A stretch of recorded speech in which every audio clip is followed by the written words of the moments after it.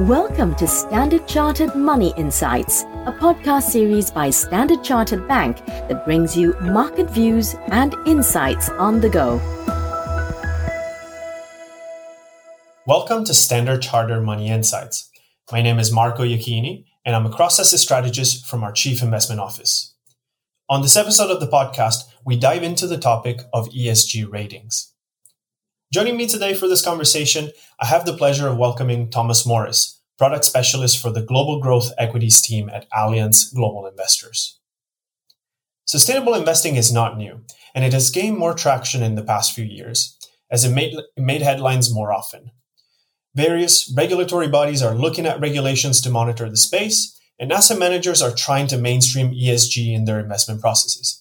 And ESG, for everyone's knowledge, that is environment, social, and governance pillars. In order to mainstream ESG into investment processes, investors need to access ESG research and data, which will be the topic of discussion for today. To further help investors simplify and translate a wealth of ESG information and to be able to do peer comparisons, ESG rating agencies have developed ESG ratings, which are typically derived from quantitative assessments on companies in various related ESG metrics. Now, before asking my questions to you, Thomas, one last thing to mention. Due to compliance reasons for today's episode, we won't mention any specific company's name, but we'll give you a general sense nonetheless so you can better follow and understand our conversation. Now, back to you, Thomas. Is there a need for ESG ratings, and how do investors make sense of it? Yeah, thanks, Marco, and a pleasure to be here with you today. Now, by way of background, it's helpful to understand where ESG ratings come from. Sustainable investing's origins lie in a form of values-based investing, i.e. trying to match up client investments with certain ethical positions, such as the exclusion of alcohol or pornography, or even tobacco from portfolios. Now, excluding sectors on the basis of revenue percentages, something that we continue to do to this day, is relatively straightforward. To go one step further, though, it's necessary to apply a level of distinction between companies. In other words, find a way of comparing the ESG performance of one stock to another. This, too, on the surface, sounds simple. We can all think of some straightforward environmental, social, and governance performance metrics like greenhouse gas emissions, human rights violations, or levels of board independence. By comparing these, it must be easy enough to come up with a relative ranking of each company. But why not just compare them straight up, without bothering about ratings at all? The first problem is disclosure. With no agreed set of ESG principles, companies are under no obligation to reveal these data points or share them with investors. For example, even seemingly simple metrics like CO2 emissions are by no means disclosed universally. The second problem lies in deciding what is relevant to measure. The number of fatalities in the workplace is an extremely important metric for industrial companies, which have a large workforce, operate in sometimes dangerous conditions. It can indicate adherence to health and safety policies, levels of training, as well as acting as a proxy for employee treatment more broadly. But does it have the same relevance in a bank where work is primarily conducted in the safety of an air-conditioned office? Probably not. Finally, once we've decided what to measure and found some data, how do we compare companies? Should the ESG performance of an energy company be compared with that of a technology name? This combination of sustainable investing's historically value-based approach and the sheer logistical complexity of determining ESG performance creates, in essence, two main issues. Firstly, in assigning stocks ESG ratings, certain organizations are still performing a subjective value judgment. Secondly, without a thoroughly transparent methodology, investors and clients alike are forced to accept the decisions of ESG ratings providers on trust. The result of these issues can be seen in what is known as the divergence effect. In a now famous paper published by the Massachusetts Institute of Technology, MIT, called Aggregate Confusion, researchers found that across the various providers, ESG ratings data could vary hugely. On average, correlations across ratings was only equal to about half, while the range was as wide as 0.38 to 0.71. This level of noise means that without further additional analysis, the ratings are of limited use. Thanks, Thomas. To sum up what you've just shared, investors may have a difficult time assessing ESG issues themselves because companies may not publicly report ESG-related information, or investors may not know what ESG factors are relevant to which sectors. And even if we've identified such factors, how do we compare them across sectors? That's obviously something difficult to do. Now, ESG ratings from rating agencies, as you've highlighted, can help address these issues, but the variation across providers can be confusing, as you just mentioned in your last point. Now, our sustainable investment team speaks to many asset managers on their ESG integration processes. And they've noticed that most, if not all asset managers, have developed their own proprietary ESG ratings, which in turn their investment professionals usually reference. Perhaps speaking specifically to Allianz Global Investors, how does this help with the addressing of the issues we've just discussed? Yeah. At Allianz Global Investors, we've been running our proprietary ESG ratings model since the year 2000. This means that we know exactly what goes into the scoring of each company. Moreover, as active managers, we accompany our ratings with bottom-up fundamental analysis, looking at both the footprint and the handprint of a company. By this we mean, firstly, the ESG impact data of a company's operations, but also the broader contribution a company is making to the sustainability of the economy at large. Now, this model itself takes an approach that is based on the materiality of ESG criteria. By doing this, we are able to make meaningful comparisons across our investment universe. In other words, we consider each ESG data point with respect to its impact on the long-term operations of a company, and ultimately, its share price. We do this by grouping stocks at a sector level and weighting each factor in our rating system accordingly to produce ratings from worst to best in class. This avoids the issue of rating all technology companies highly simply because they are asset light and energy stocks poorly because they are not.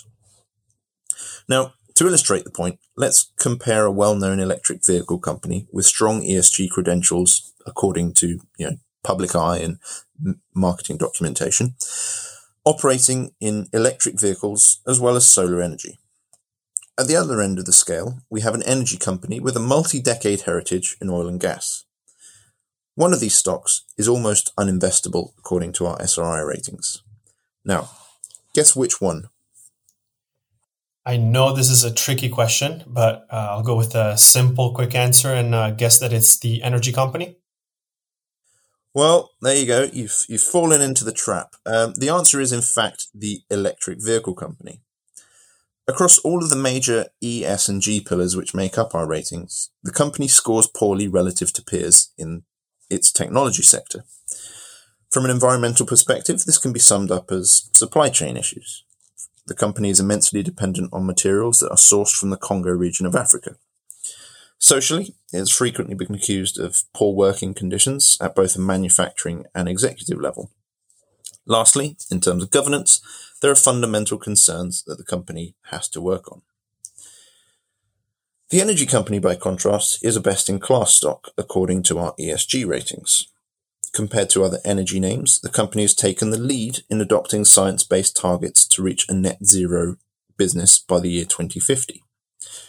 The company has also directly linked executive remuneration to delivering those targets, with short-term measures in place to ensure they aren't just kicked down the road. And the company has clear and progressive policies related to not only the treatment of its workers, but also the citizens in the areas in which it operates. It's brilliant. Thank you for that example. It's very useful. Now, you've shared with us how sustainable funds at Allianz Global Investors use ESG ratings. Just to play devil's advocate and to help us better understand your internal ESG rating, the said energy company is, after all, still an oil and gas company. And as we've just said, it has a high ESG risk rating. There are controversies relating to the company's activities that led to oil spills over several decades, which continue to face litigation to this day. Now, can you help us understand more how the company is deemed as a best-in-class in the energy sector? Sure thing. The first thing to remember is that we take this sector-relevant approach, so comparing companies with their peers. The second is to look at the journey these companies are taking and how that benefits society. To reach a net zero global economy, we as a population are going to have to reduce our consumption of fossil fuels. That is a statement with which neither we nor now the majority of big energy companies disagree. However, it is that consumption which is key.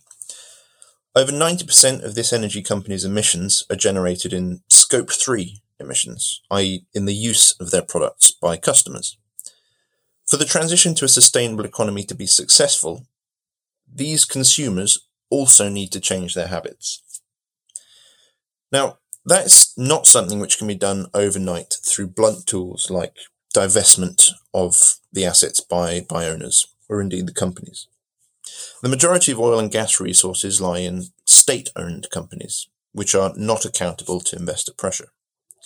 Straightforward sale or disposal of assets will either return them to state-owned companies or into the hands of private equity, which will reduce transparency and accountability.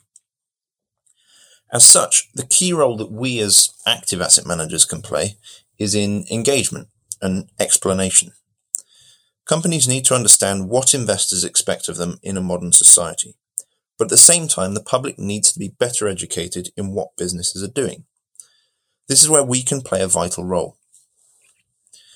In this particular case, both CEO, chairman, and other executives have been highly responsive to our firm's asks on climate policy, as well as strategic orientation. The litigation you mentioned has, for example, been a subject of engagements with us since 2012. Here, our dialogues help bring forward a clear strategy from the company. Similarly, it was our discussion with the Remuneration Board which saw per-share metrics and buybacks included specifically into the company's framework. Finally, this company has made unique commitments on biodiversity. The company's ambition is to have a net positive impact in this respect. The company is committed not to explore for oil and gas resources in natural and mixed World Heritage sites, and in fact did this as far back as 2003.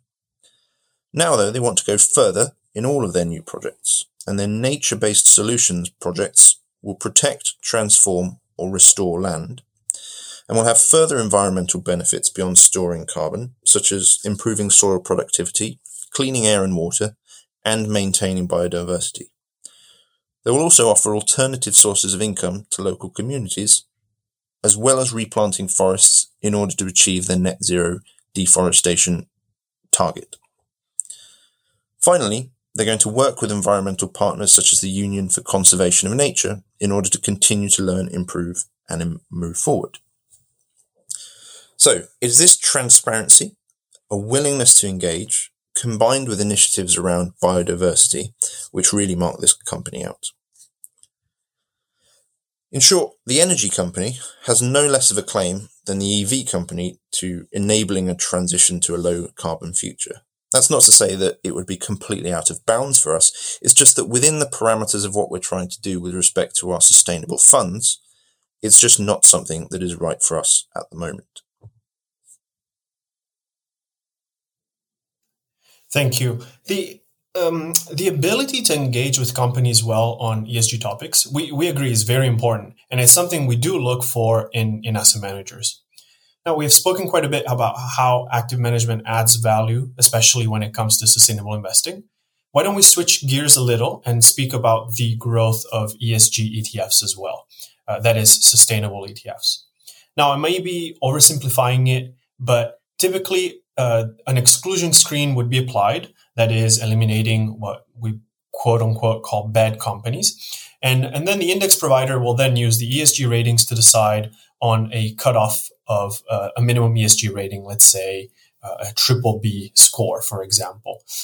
And that would be in order to determine what can be included based on these ESG metrics. So that in sum is how perhaps some of these ESG ETFs would go about becoming sustainable in a way. Now, sustainable ETFs were also highlighted for their outperformance, especially during the market downturn around March 2020. And maybe I'm putting you on a tough spot, but do you have any thoughts on the passive side of sustainability and ESG investing? Yeah, certainly do. Look, let's start with the positive.